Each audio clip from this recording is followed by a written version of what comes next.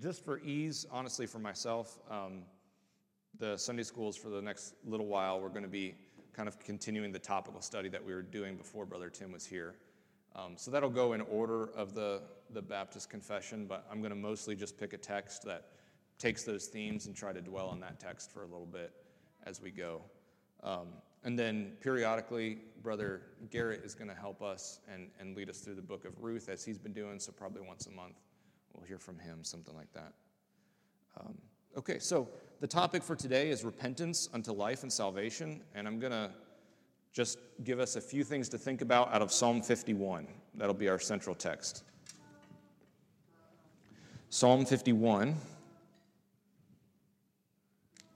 And as we turn there, I'm going to reference one other text first, right out of the gate, and then we'll be in Psalm 51 the rest of the time. But that's because there's something in Acts 11 that I want to draw out, just as, I suppose, a proof text for this idea.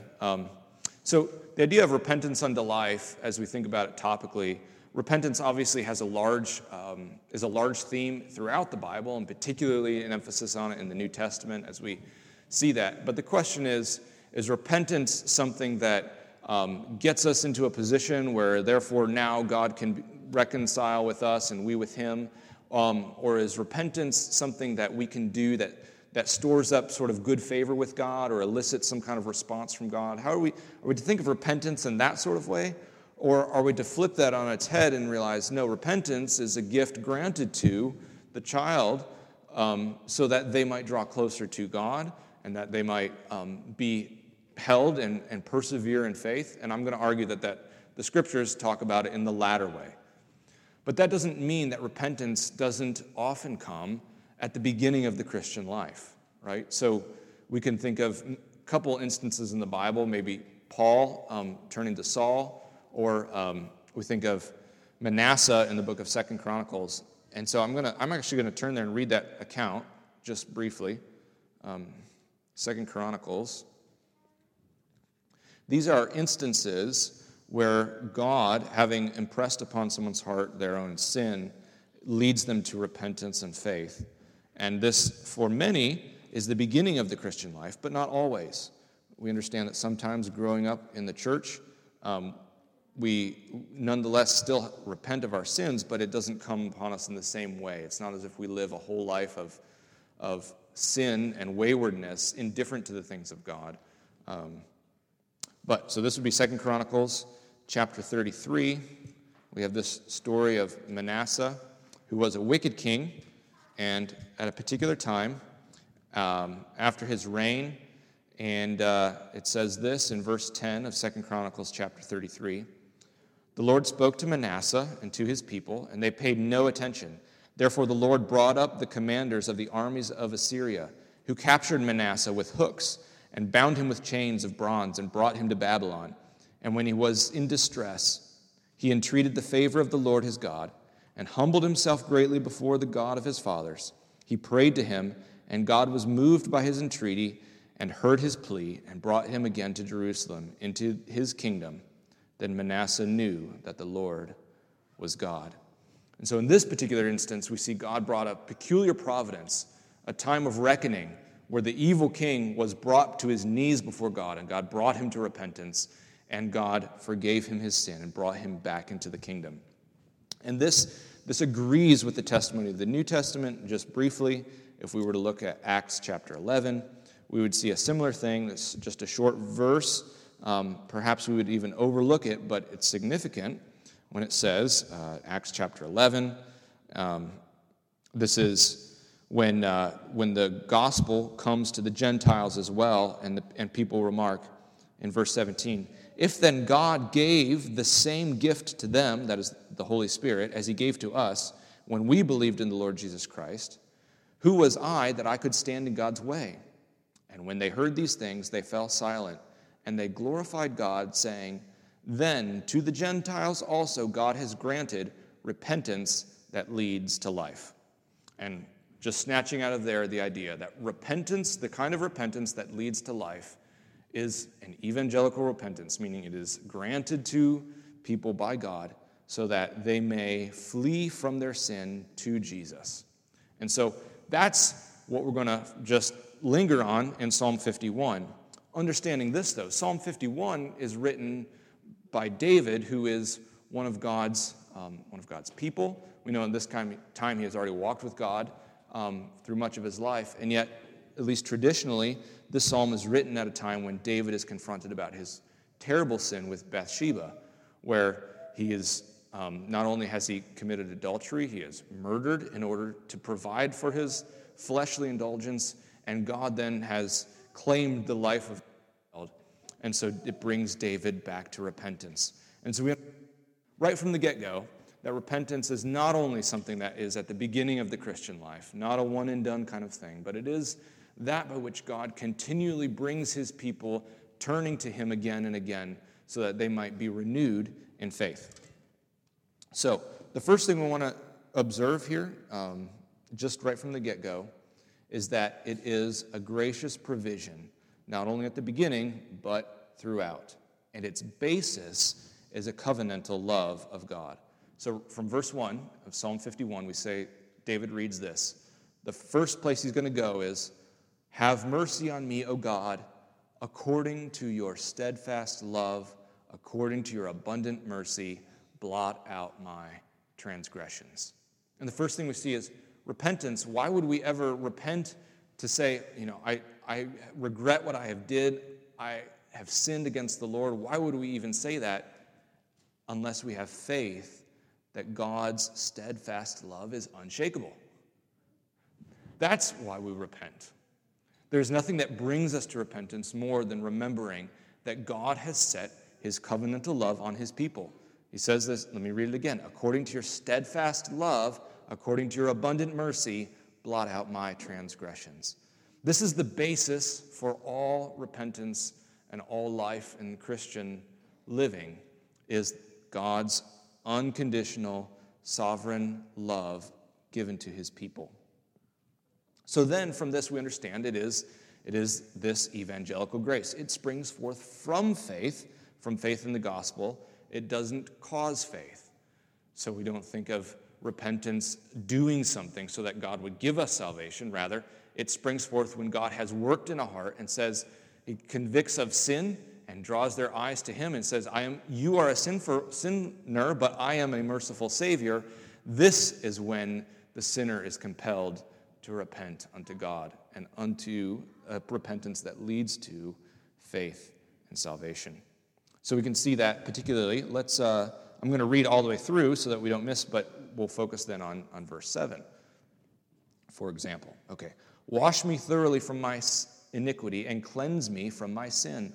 For I know my transgressions and my sin is ever before me.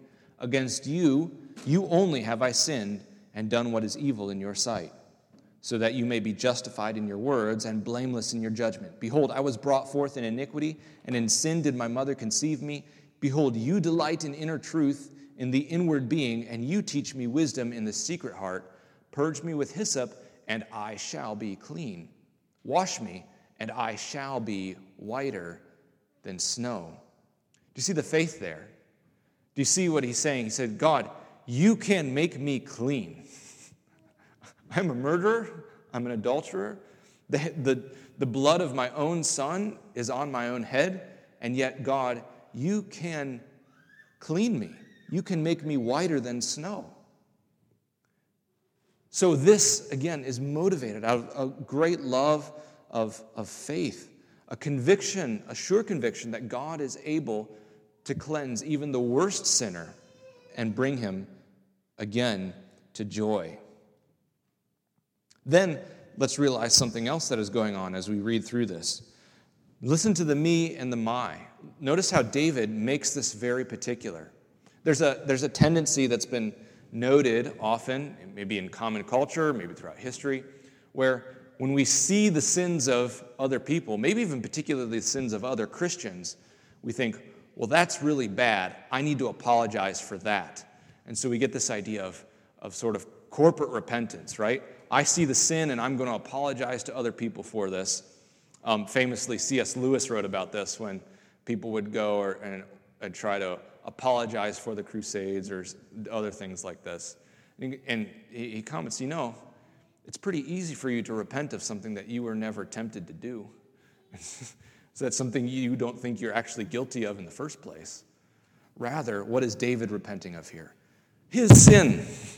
It's personal. He says, I have sinned against you, God. Right? We're not the federal head, if you will, of other people. We can't repent on their behalf. We say, God, forgive me. I am a sinner. So it is personal. It is particular. In this particular psalm, the words transgression and sin are written generally, and I think appropriately so. It's given to the church as the prayer book of the church so that we may confess sin together through it. But let us not forget the backdrop. David is praying for a particular sin. He knows what he has done is wrong. Likewise, we ought to, not merely with the waving of a hand because we don't want to consider, Lord, just forgive me for everything, but rather, Lord, I have sinned against your law in this way. Forgive me, because your steadfast love is good, because you can make me whiter than snow. Purge me and I will be clean, Lord. I've sinned because of this particular sin. And then finally, reading on, purge me with hyssop and I shall be clean. Wash me and I shall be whiter than snow. Let me hear joy and gladness. Let the bones that you have broken rejoice. Hide your face from my sins and blot out all my iniquities. Create in me a clean heart, O God, and renew a right spirit within me. Cast me not away from your presence, and take not your Holy Spirit from me. Restore to me the joy of your salvation. Uphold me with a willing spirit. Then I will teach others your ways, and sinners will return to you. So two things, the couple of verse 12 and 13. First, in verse 12, restore to me the joy of your salvation, and uphold me with a willing spirit. Those are both things that are the consequences of repenting. So this is how God perseveres his people. That is, if you want the joy of salvation, if you want to be preserved, if you want to be upheld with a willing spirit, humble yourself before the Lord and confess your sins to him, and he will grant you forgiveness. He has promised forgiveness in the gospel, and this is the way that God keeps his people continuing on in the walk of faith. And then finally, in verse 13, then I will teach transgressors your ways, and sinners will return to you. And this point is essentially this. Even though repentance is not a meritorious repentance, it's not something that earns us any favor with God, that doesn't make it any less necessary to be preached, to be taught, that people would be urged to do it.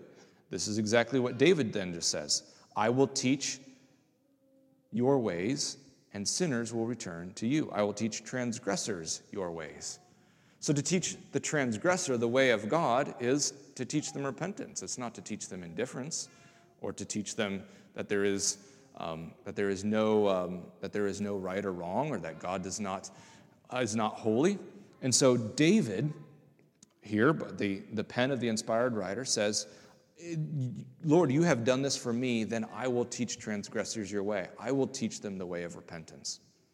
And so even with our children, that we give them the gospel and we teach them, you come to Christ empty-handed and you cast your soul upon him because he brings everything to the equation and he has saved you from death to life. Nevertheless, we don't deny what John the Baptist and Jesus and all the apostles and everyone preached in the New Testament. Repent. The kingdom of God is at hand. Turn from your sins. Look away to Christ. So those are the main points today. In trying to summarize them briefly, we made it well within time. So I'll just restate them again, right? First, repentance, particularly if someone has lived in sin for many years, but perhaps even a few years, repentance often is the beginning of a Christian life. But just because it's the beginning doesn't mean it's isolated to the beginning and doesn't make it meritorious. Rather, we see that throughout the walk of a Christian life, it is granted to people by God. Repentance is an evangelical grace. It's a gift of God. We don't naturally of ourselves repent. That would be something that is foreign to a sinful heart, to humble ourselves before God. Rather, we are thankful to him for the repentance that he has granted to us. And in repenting, we sing his love, his covenantal love to us, his sworn promise to be faithful to us, though we are sinners, because Christ has died for us. And in this, then, through this faith, we both realize that it is to be particular, it is to be our sins, to be personal and about the sins that we have done, and that it's necessary to teach others this repentance. 2 or 3 minutes, thoughts or questions or comments about a very, very, very brief overview of the role of repentance in the Christian life.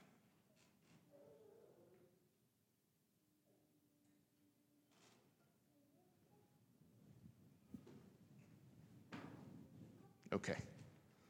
Well, let's thank the Lord for the repentance that he often grants us. Heavenly Father, we have sinned in our hearts many times.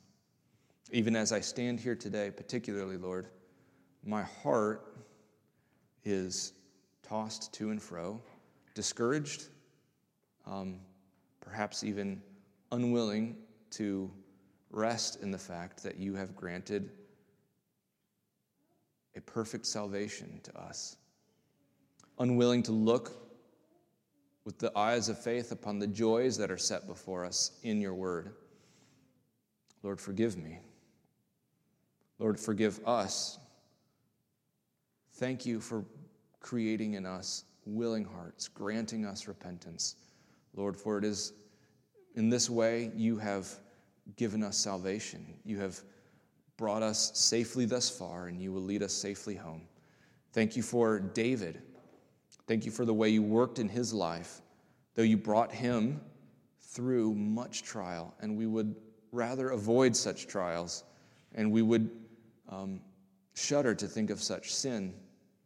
Nevertheless, you are gracious, even in a sin as heinous as David's, to give to him and restore to him the joy of your salvation.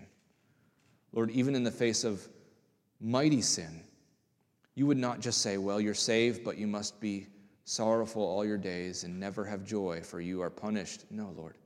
You've said, this is forgiven. Rejoice in your salvation, and you restored joy to a sinner like David. Thank you for doing this in our own hearts over and over and over again. Lord, I pray that you'd bless us today. And may your name be honored. Amen.